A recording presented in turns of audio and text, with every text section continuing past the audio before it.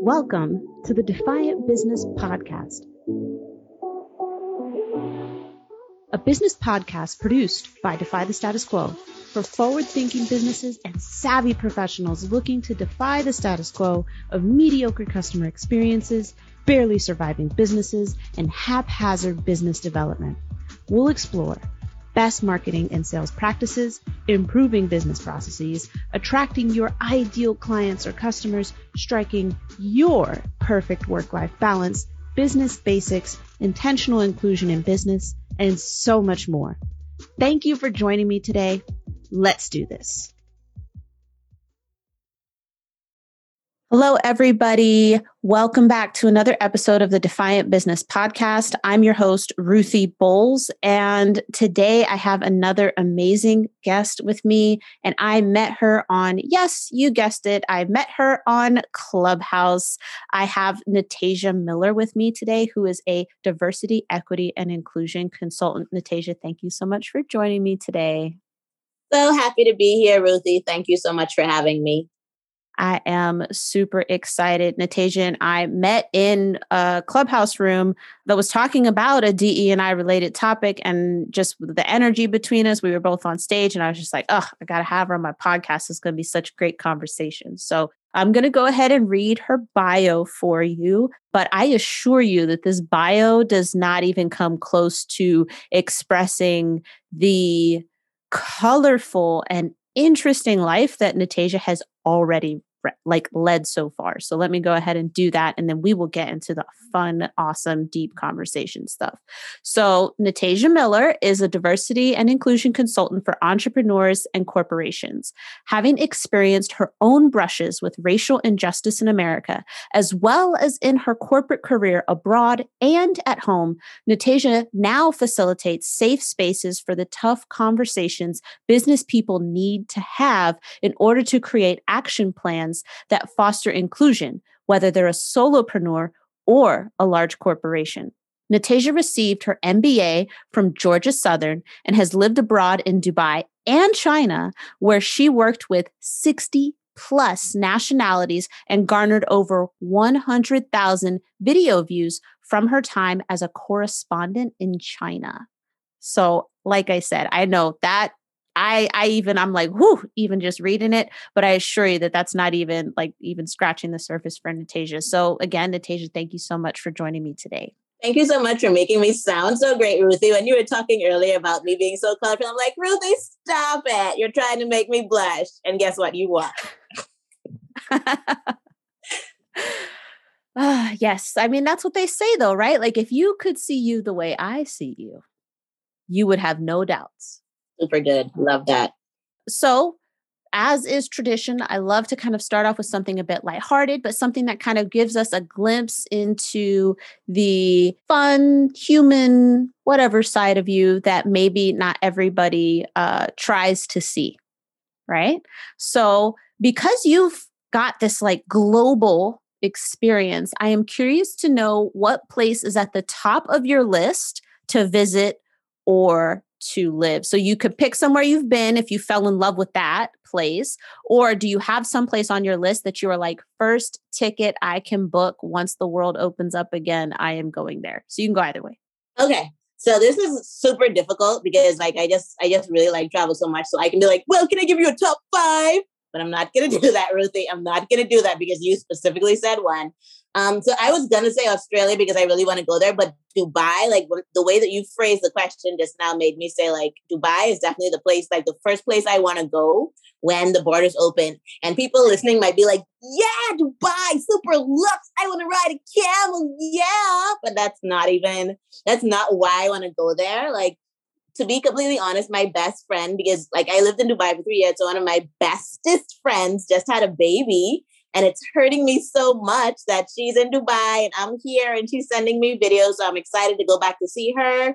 And, you know, Dubai is super multicultural, right? So I miss the food. I miss Arabic food. I miss Russian food. I miss the atmosphere of, you know, like waking up with so many different people. Like I speak Russian to this person at breakfast, and then dinner time, let's go Kenyans, let's go to the African club. Like I miss that so much. So definitely Dubai is at the top of my list.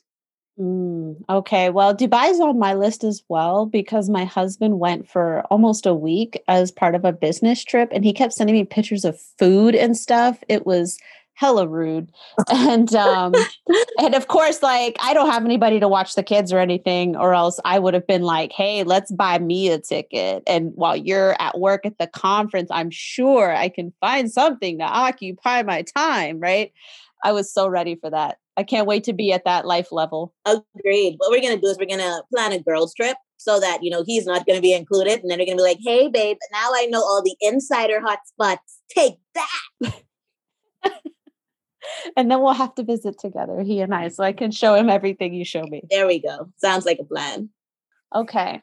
So I wanted to ask this question and I'm just going to air it out too. So I feel like a lot of people, maybe a lot of white people did not know that diversity, equity, and inclusion consultants were a thing. And so now they just feel like, oh, if you're brown, you're a DE&I consultant. Like they're just popping out of the woodwork. When in fact, DE&I consultants have been here the whole time. So I wanted to ask this question to give people some insight into how your lived experiences, right, contributed to you settling on DE&I as your zone of genius. Can you tell us about that?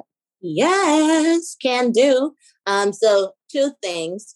First thing is it's my job. It's not that like you said, like, oh my gosh, brown people now, everybody is a DEI consultant. It's just, that's not the way it works, people. Let me just say that first and foremost. But what led me to this is actually fate, I would say, because it's not like when I was in university, when I was getting my MBA and everything, I was not expecting this to be the place that I ended up. Like I was going to be the Black female GM of a hotel, so I can show all the little girls that you can do it too. You can be at the top of the food chain and not just be a front desk agent. That was my whole plan of life. And then while I was in Georgia, actually on my way to Georgia, I had just come from Miami, and then I had my first real racial incident because I'm born and raised in the Bahamas, right? So the Bahamas, being in the Bahamas, the only thing that I think racism is like the study of, racing a boat. Because like we don't have that issue here.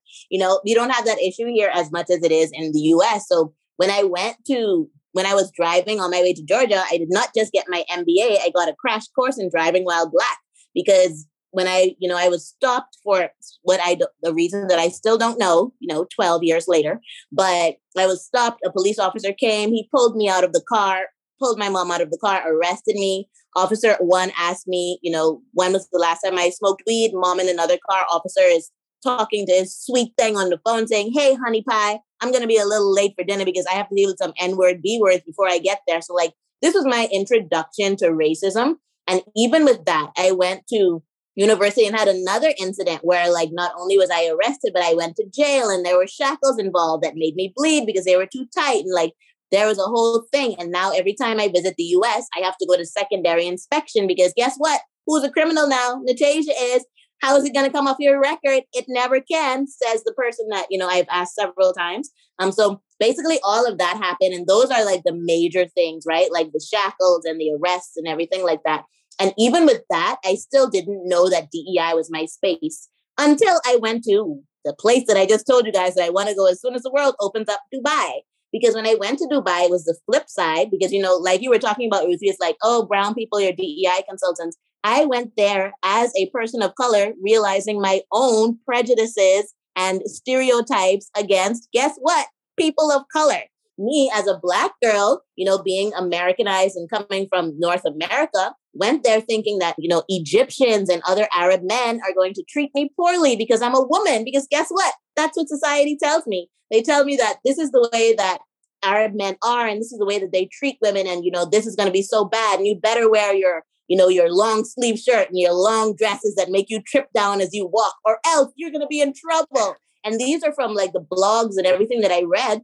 So I went over there as a racist myself. And I went over there and built relationships. Like some of my closest friends are like Arab men, like more so than most other cultures that I met there. So having that experience and being able to face my own demons that I didn't even know existed and didn't want to believe, because as far as I'm concerned, I'm a good person and hey, I'm Black. So how can I be racist, right?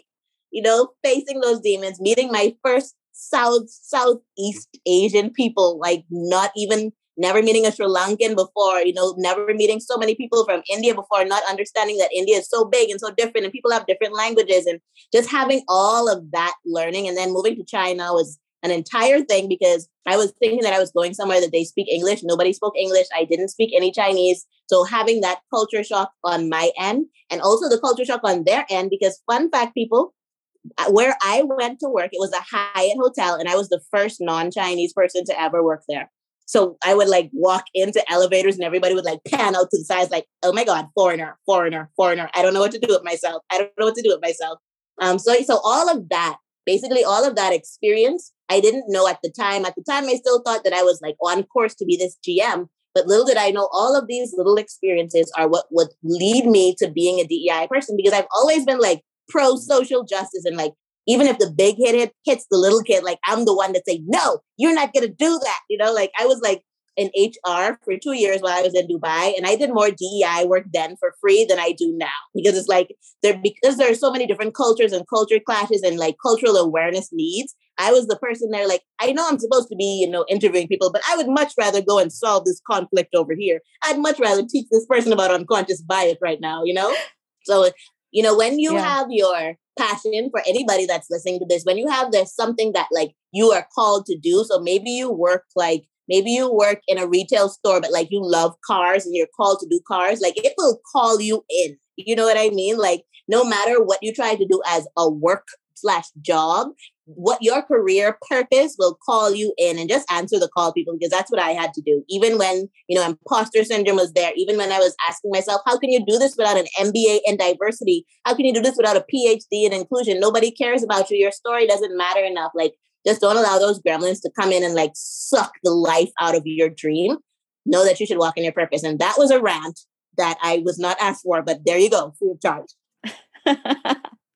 No, I think that that's really important. And I mean, the people who've been in my audience for a while also know, hey, like I had extreme pivots. I was in the army one day and then the next day I'm like, I got to get out. Like, okay, so we're doing that. And then even with my entrepreneurial endeavors, okay, marketing, consulting, okay, lots of strategy and stuff. But then all of a sudden I get struck by the lightning bolt of the call, yes, if you will. And it's like, oh, what you really need to do is do this really interesting blend of personal brand consulting and like helping other people draw out their authentic selves. That's what you're supposed to be doing. I'm like, okay, that's going to be easy to market. Thanks. Yep. But that's the call. So you do what you got to do, right?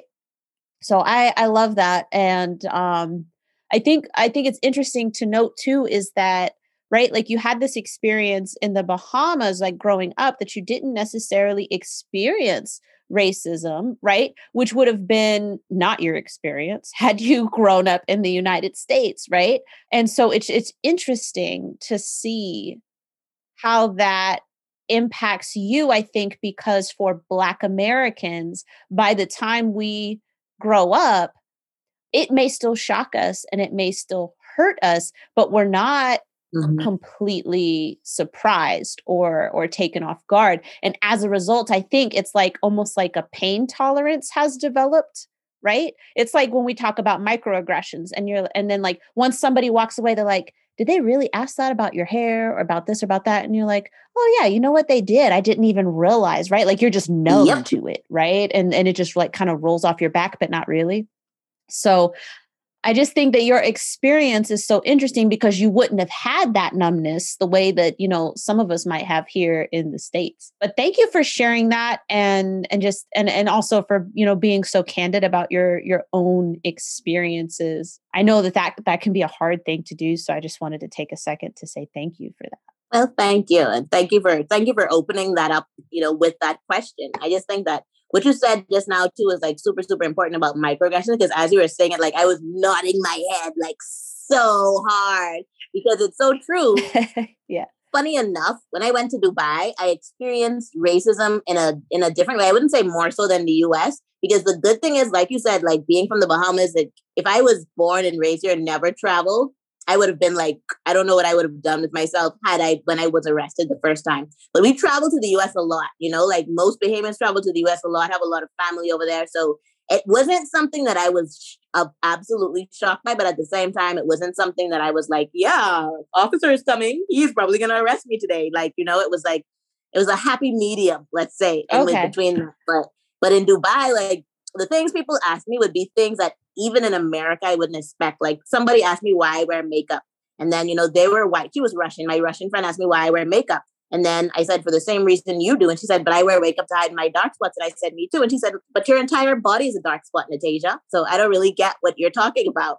Yeah. And to her, that was fine. It was a microaggression, obviously, to most, but to her, it wasn't obvious.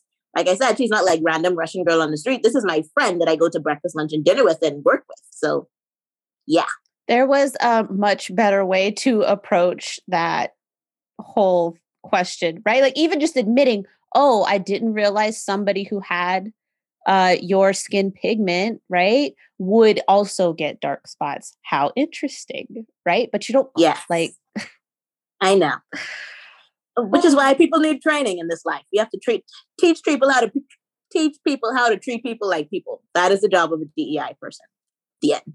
I love it. Okay, so that ties in really well with my next question. I always like to find out what work with your clients often looks like. If you find that, especially lately, if there's like a particular problem that people typically connect with you over. But we talked a little bit about this before before we started recording, but I guess also figuring out, like, especially with DE&I, and I mean, we experience it across the board. Like I experience it as a marketing consultant, but figuring out how to give your clients what they need versus what they think they want.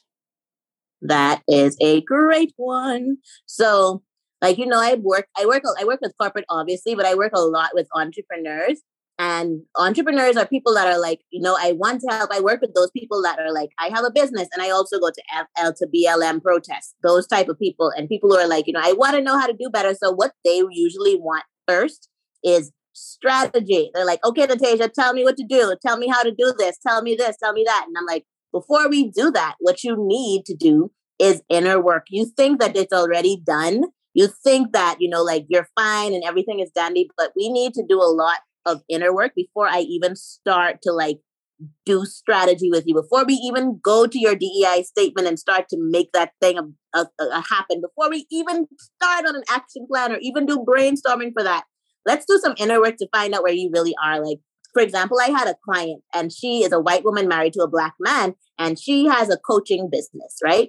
And we had a conversation. She's like, yeah, Natajia, after George Floyd, like, da-da-da-da, this, that. And I just want to start. I want to know how I can do better. What can I do with my company? And I'm like, okay, but like, let's do some inner work first. She's like, I'm married to a black man, like I'm married to what? Like, what more do you want from my life type of thing? Like, not in that way, but just like a kind of like, well, Natajia, I've been married to him for 20 years. So, I think I get it. And then she didn't know what she didn't know. She didn't. That's exactly it. She didn't know what she didn't know. So we talked about like, the BLM incidents and stuff like that. And something happened with her during our time working together where her and her husband had an altercation. And during this altercation, she hit him and then he like pushed her off and then she went into a wall, her head bled. So he left. Right? He absolutely left the scene and she was calling him and he wasn't coming back home and she couldn't understand why. And then he told her, like, Natalie, this is because if an officer came here, I would go to jail for a very long time. This would not be like, oh, it's a domestic dispute. Let me leave those two alone. You guys figure this out. This would be like, black man just made white woman bleed, take him to jail and, throw away the keys. She didn't realize that. That's a pretty good case scenario, honestly. If a police officer shows up and violence has already been committed, honestly, that's a not the worst case scenario. True statement. I 125% agree. But I use that example to say that, she thought that since they were high school sweethearts and now they're married and everything, that everything's going to be fine. I know this. I just need to know how to do it. So a lot of times they come to me thinking that what they need my help with is learning how to do, like they don't want to be performative and they don't want to do this. They want to make sure they do it in the right way. They want to make sure it looks good and it is good and they're doing good. but they don't want to start at the starting point, which is the inner work. Anybody who's listening to this, who even has an inkling of care for diversity, equity, and inclusion, make sure you start with self. I don't care how many friends you have that are people of color. I don't care how many people from the LGBTQIA plus community you went to high school with. I don't care like about your best friend being, this person that is disabled. At the end of the day, you have to do the inner work. You need to make sure that you take that time to reflect on yourself, reflect on the why you want to do this. Why do you want a DEI consultant? What is the reasoning behind that? Why do you care to do better for the world? Why do you care about social impact? And try to do a lot of reflection and a lot of understanding before you start to put your feet in boots and put them on the ground. Absolutely. And I just want to point out for everybody who's listening, Natajia did not restrict this to race. She included the LGBTQIA plus community. And so what that means is that, I signed up for her program. I'm brown and I am going through the whole thing, the end. Right. So I just want to point that out. So if you're sitting there thinking, oh, I don't need that. Well, I'm sitting here telling you that I am brown and I would still go through the whole thing because it's diversity, equity, and inclusion, which means that there are a lot of things under this umbrella. Yep. A lot of things under this umbrella.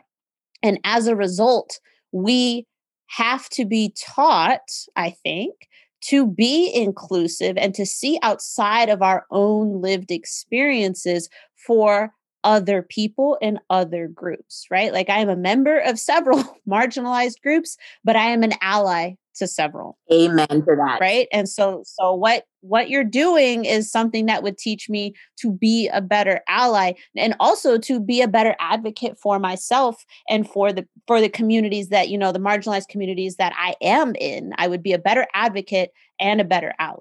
So for anybody who's sitting there thinking, I don't know, I'm saying like, I'm brown and brown people still got to go through the whole thing. So, yep. Couldn't agree more. Okay. So we have an excellent episode coming up and you're definitely going to want to listen in. So if you've been listening to the podcast for a while, you know that that's kind of our pattern. We kind of dive in, we talk about business, how Natajia got here. And then our next episode, Natajia is just going to floor us even further with her expertise. And I don't want to ruin the surprise. So just know that you need to share, like, subscribe, share and share something you learned or share a thought that you had that was thought provoking because somebody out in your audience, somebody who's connected to you needs to hear it. And Natajia, again, thank you so much. And I can't wait to get our first and second episodes out there. But thank you so much for joining me today. Thank you so much for having me. Always a pleasure to chat with you, Ruthie. Anytime. Have a great day. Thank you so much for joining me for this week's episode of the Defiant Business Podcast. Please make sure that you've subscribed and do be sure to leave us a review if you found this episode at all helpful. And if you think it would be a great resource for someone else, be sure to share it with them. See you next time.